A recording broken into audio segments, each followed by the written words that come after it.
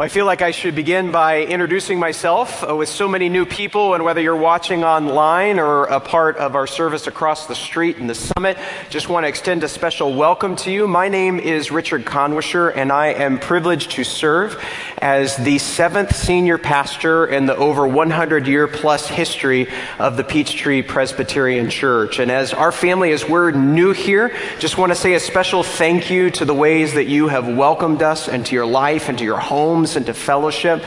And God willing, assuming that there's no buyer's remorse between now and next weekend, we hope to be with you for a long time in flourishing ministry together.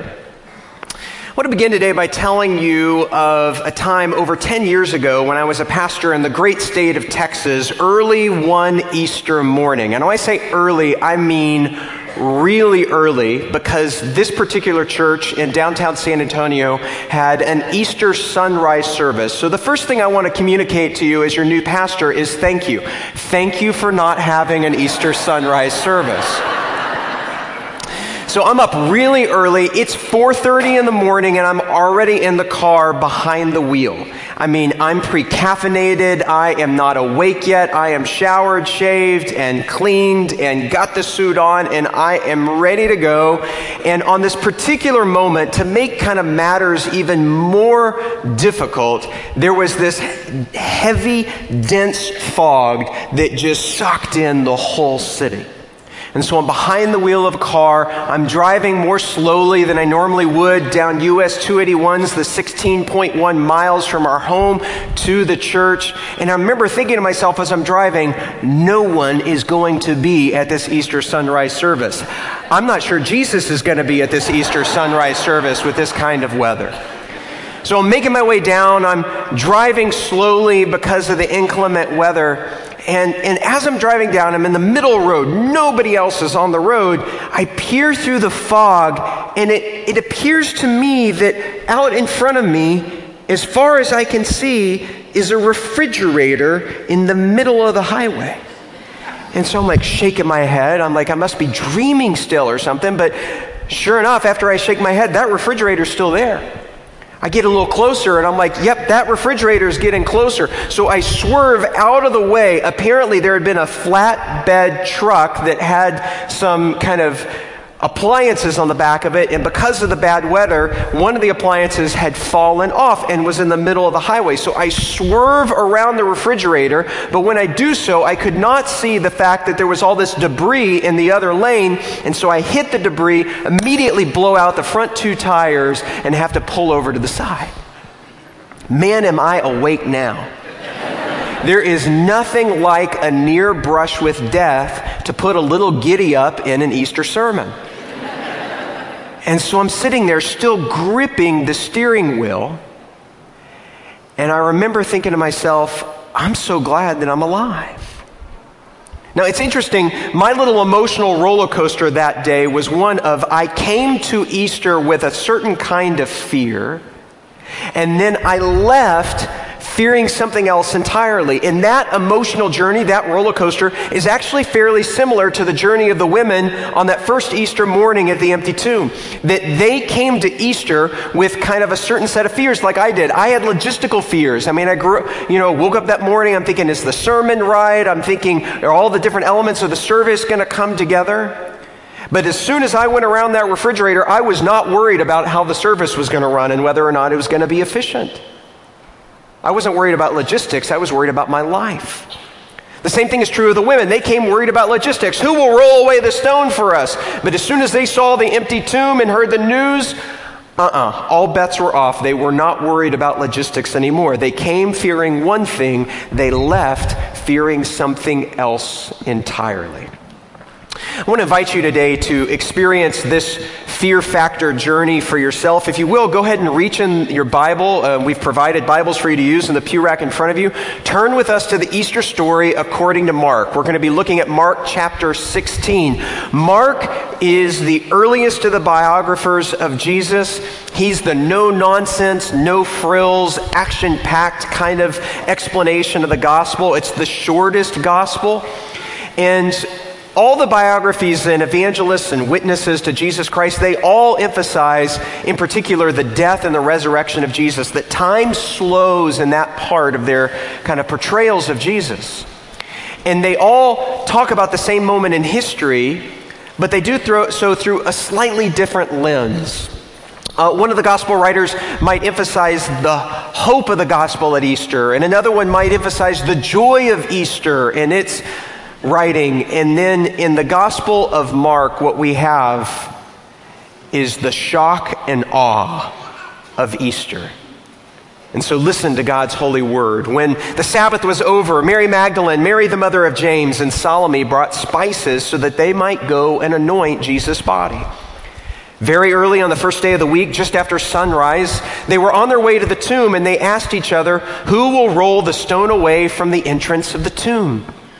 But when they looked up, they saw that the stone, which was very large, had been rolled away. As they entered the tomb, they saw a young man dressed in a white robe sitting on the right side, and they were alarmed. "Don't be alarmed," he said. "You're looking for Jesus the Nazarene, who was crucified. He is risen. He's not here. See the place where they laid him. But go tell his disciples and Peter, he is going ahead of you into Galilee, and there you will see him just as he told you." Trembling and bewildered, the women went out and fled from the tomb, and they said nothing to anyone because they were afraid. That's how it ends. That's how the story concludes. And we're so uncomfortable with kind of this hanging ending that we want to dress it up a little bit. You might even notice that in your translations it says that later manuscripts kind of put a little postscript or something on there to continue, but they aren't in the original story. We try to make this story a little more palatable, a little more comfortable. We want this story to fit in our boxes a little more, and we want to pretty it up a little bit and maybe even explain it a little bit. But I think Mark is up to something here when he's telling us this story in this particular way. He is saying that Easter is a heart-thumping, soul-expanding, mind-blowing moment. And if you're not a little bit bewildered, if you're not dazed, if you're not alarmed, if you're not at least a little bit afraid when you come to Easter, then perhaps it's not Easter that you have really encountered.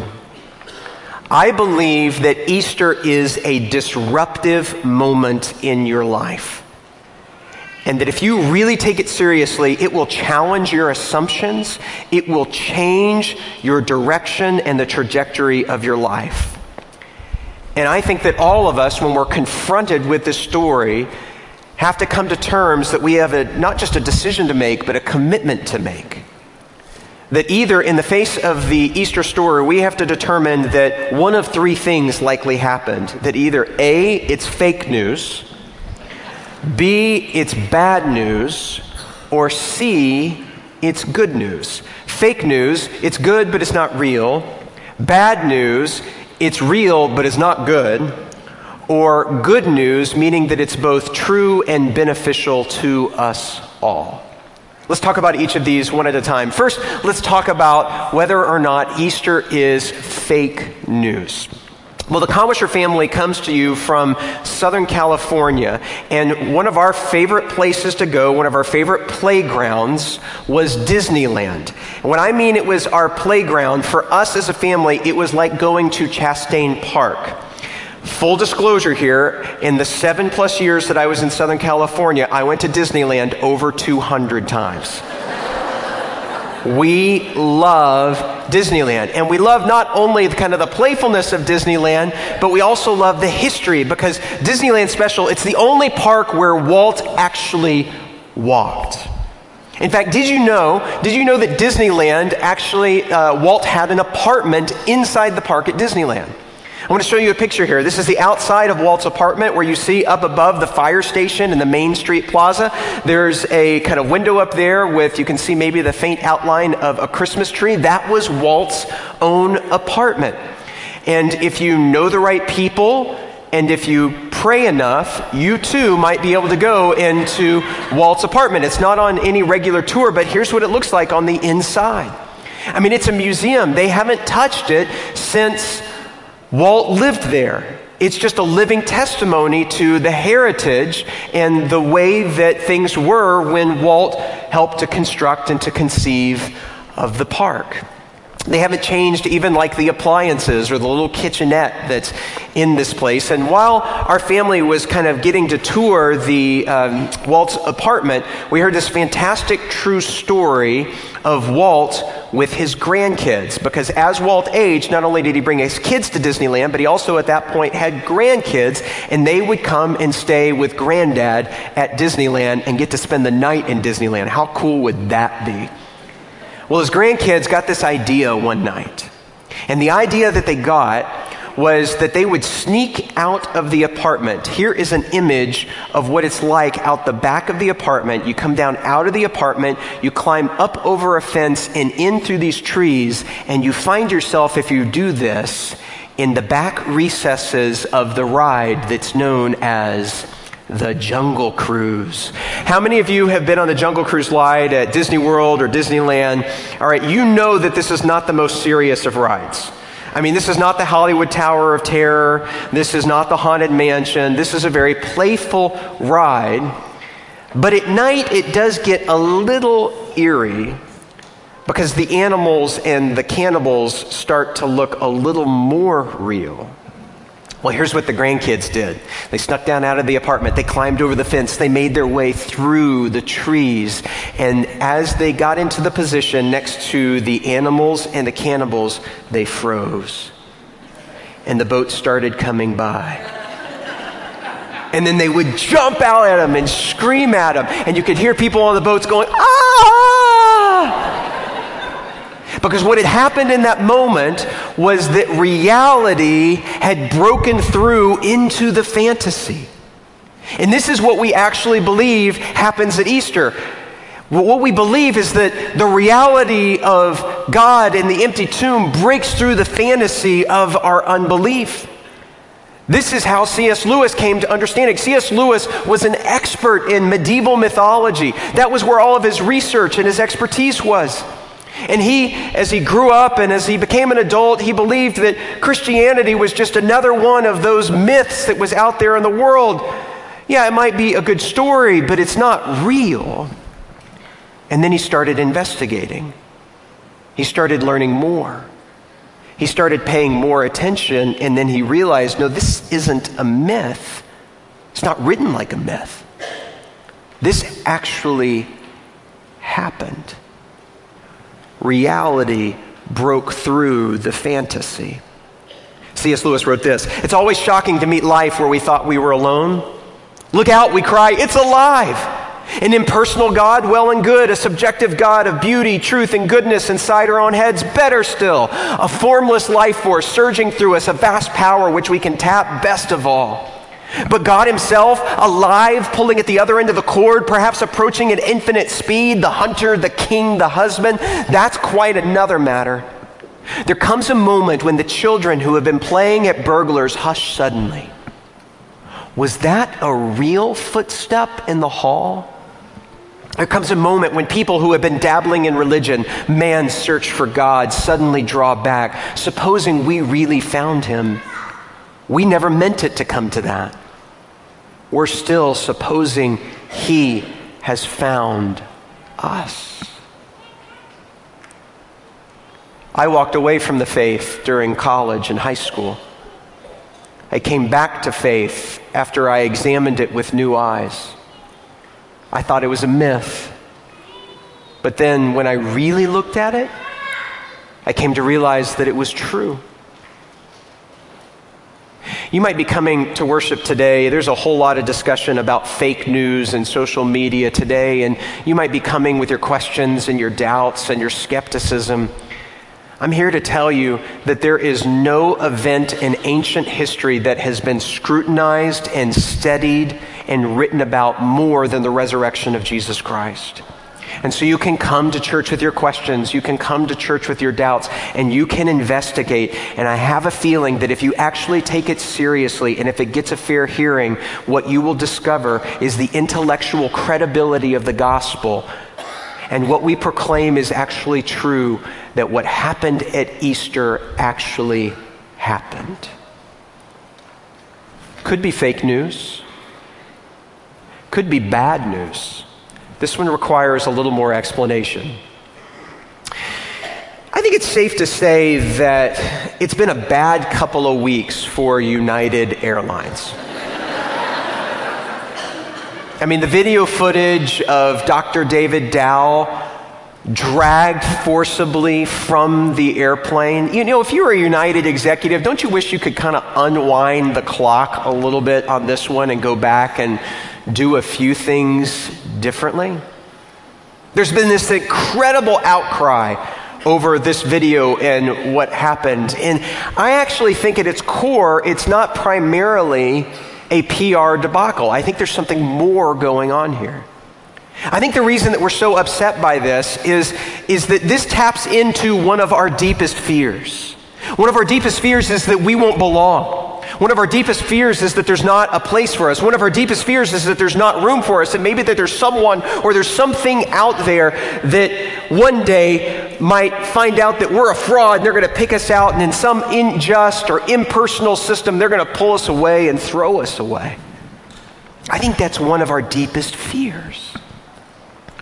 Or maybe for you, this is not an intellectual exercise. Maybe for you, you looked at the video and you know firsthand what it's like to be injured, to be harmed, to be forced to do something that you don't want, to be abused.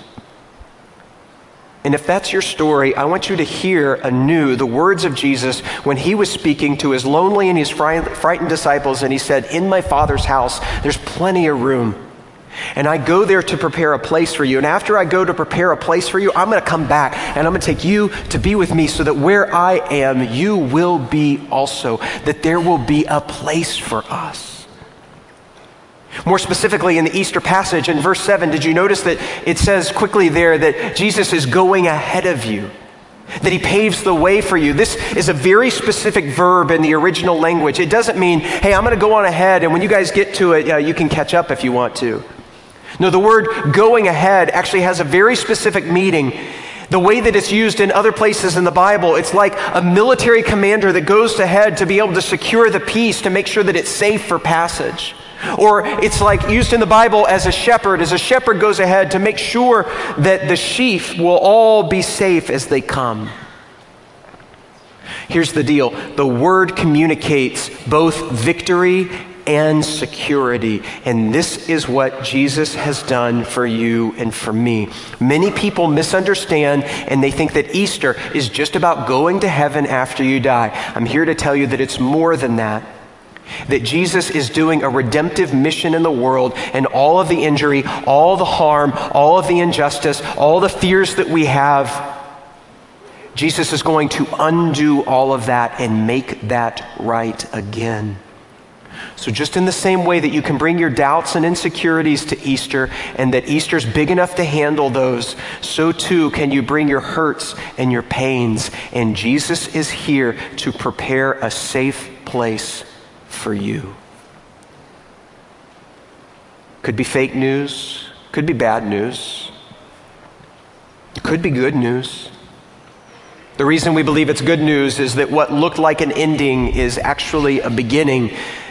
That when Jesus said, "It is finished," he also with the empty tomb was saying, "It has begun." And you got to ask yourself, well, what is it that's begun? There is this great reunion. There is this great community being formed. And the promise is that you will see him. For you see, Easter isn't just about getting your kind of passport stamped and saying you get to go to heaven. It's about more than that. It's that you and I get to live and to reign with the risen Christ. There will be a great reunion for us. In my previous church, there's this family that we're close to, and Jim Hunter is one of my heroes. Jim and Pat are remarkable people, and one of the reasons I love Jim so much, it's not because he was really successful in business, although he was. It's not because of the fact that when he was 90 years old, he went snow skiing with his great-grandkids, as cool as that is. One of the reasons that Jim and Pat are some of my heroes is that they're the kind of people that have this disarming kindness and generosity. They're always looking for a way to bless someone else. They live in a retirement community in Southern California, and there was this one time that there was this other elderly woman who came to live there. And she was the kind of woman who was initially from another culture, another country. She was from Poland. And she tended to keep people at arm's length and keep them away. She never liked to share her story. But with Jim and Pat's disarming hospitality and generosity and kindness, they got her to open up. And they found out that, yes, she has this incredibly painful yet thankful journey of, during World War II, moving to the United States and finding a safe place here. But the part that was difficult for her is that she had to leave all of her family behind. And in all the decades since World War II, she had not once ever seen or set eyes on her family. Well, she was too old to go over to Portland. Wouldn't have been safe. However, Jim and Pat got an idea. And what they did was they got her a computer with a web camera on it, and they found out a way to communicate with her family and get some tech-savvy people in Poland to get them in front of a computer with a camera on it. And one day, this woman came into her apartment, sat down at her desk, and there on the screen were siblings that she hadn't seen in a long, long time. And there, crowding into the screen, were children of those siblings and other relatives, ones that she had never met. And the tears just streamed down her face. For now we see in a web camera dimly, but then we shall see face to face. For now I know only in part, but then I will know fully, even as I have been fully known. It was a great story on ESPN just a couple of weeks ago. I want to show you an image from it up on the screen. I love this image because the guy on the left here is wearing a Houston Astros vintage jersey. I mean, these are got to be one of the worst logos and jerseys ever in recorded history. When I used to live in Houston, we called them the Houston Disastros because they were so bad. But he's wearing a great jersey in the sense of it's a vintage Nolan Ryan, the great Texas pitcher. And that's obviously his baseball hero. So here he is at a game, wearing an Astros jersey, wearing a Nolan Ryan jersey.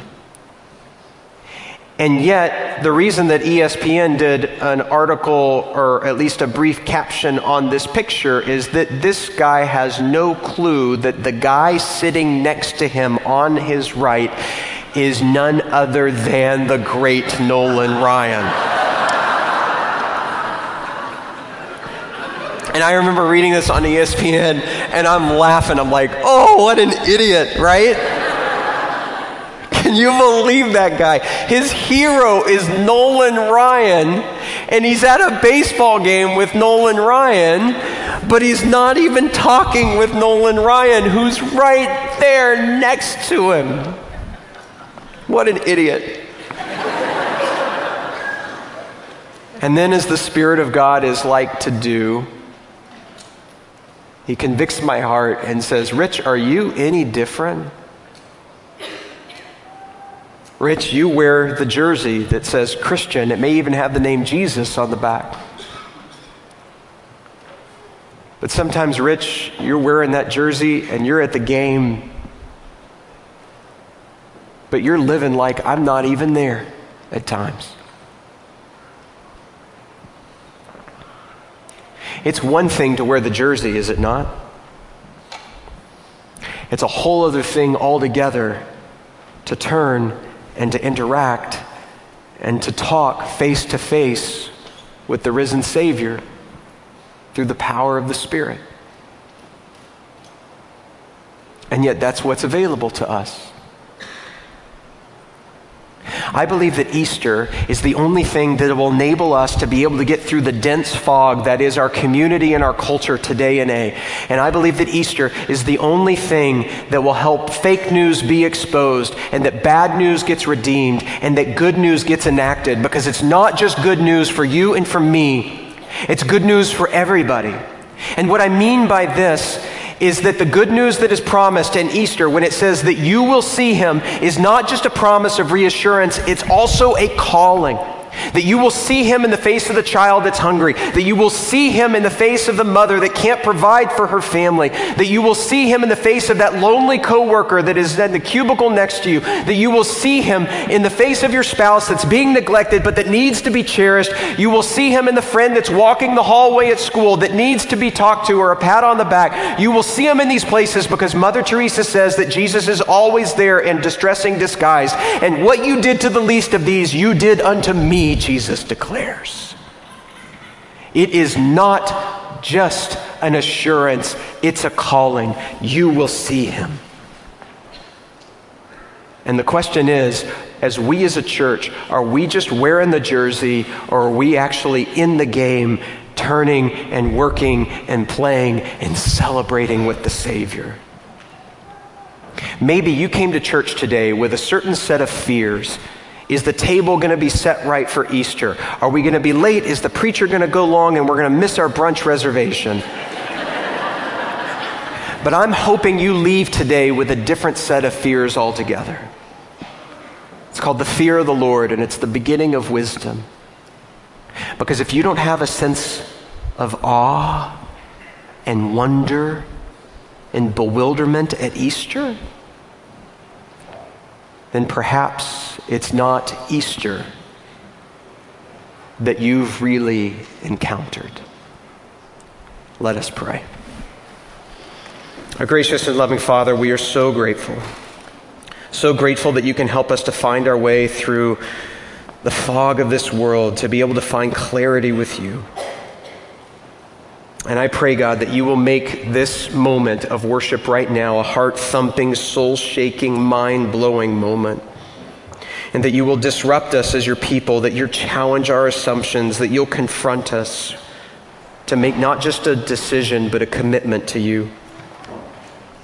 And so, God, for anybody here who has come with their questions and their doubts, who believe that Easter really is fake news, will you bring reality to break through the fantasy of unbelief?